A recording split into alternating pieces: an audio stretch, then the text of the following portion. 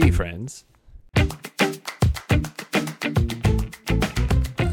Welcome to the Field Guide to Particle Physics. This is your informal guide to the subatomic ecosystem that we're all immersed in. Today, we're talking about the Cascades.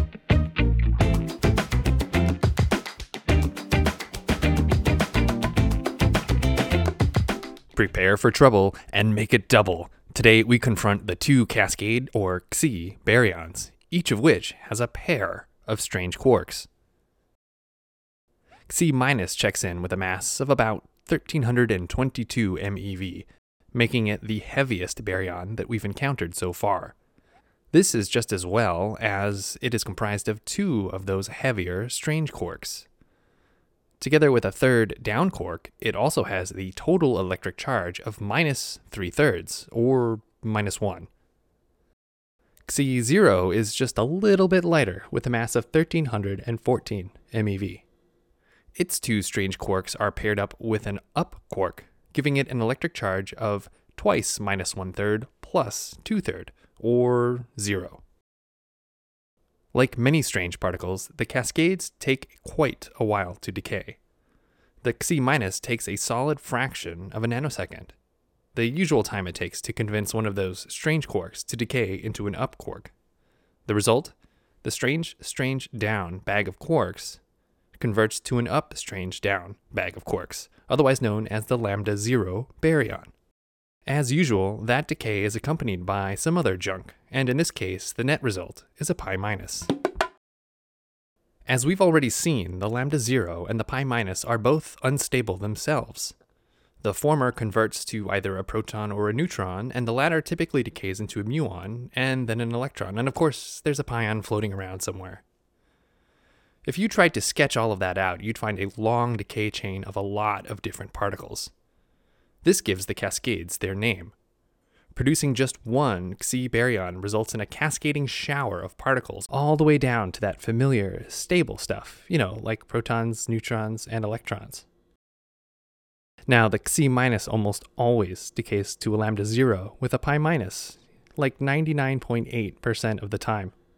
The rest of the time, we find some cuter decays, each incredibly rare, happening less than 0.1% of the time. These rare decays shed some rather alarming light on the very identity of the strange quark, but before we get into that, we should talk about the Xi0. The Xi0 takes about twice as long as the Xi- to decay, which is still only a third of a nanosecond. What's short for us humans is seriously overripe old age for an elementary particle. Like its partner, the Xi0 decays into a lambda 0 with a pion. This time it's a neutral pion to conserve electric charge, and this happens 99.5% of the time. But these decays are a little twisted. It's the same thing that we saw with those charged sigma baryons. We need to convince a bag of three quarks, up strange and strange, to decay to something that looks like the up-down strange bag of the lambda 0. This is troublesome precisely because the strange quark only ever decays to an up quark. As with the decays of the sigma baryons, things just need to rearrange a little bit.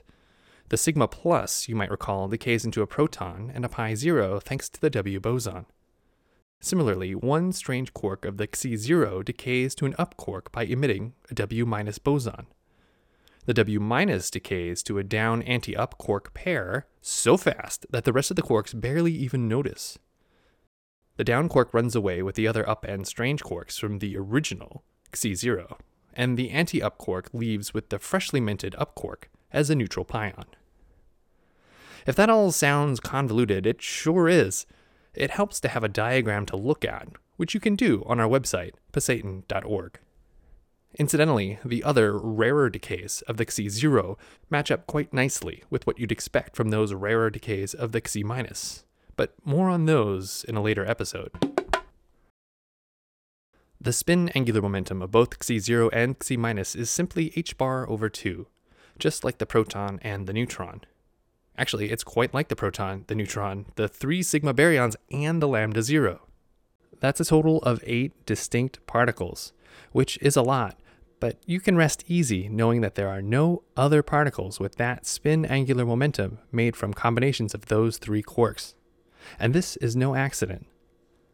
Any other three-particle combination of up, down, and strange quarks, like a baryon with three of the same quarks, like the delta baryons we've already seen, or a particle with more mass, will have a higher spin angular momentum.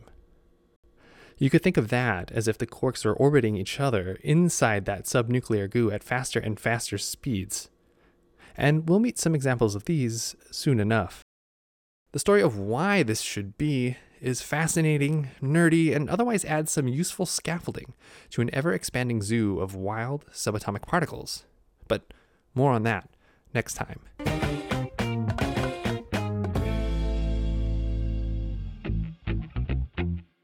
This has been an installment of the Field Guide to Particle Physics, a copyrighted production of the Pasayten Institute. Thank you so much for listening.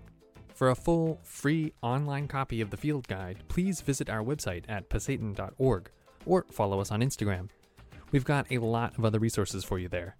At the Pasayten Institute, we're on a mission to build and share physics knowledge without barriers. Come learn with us.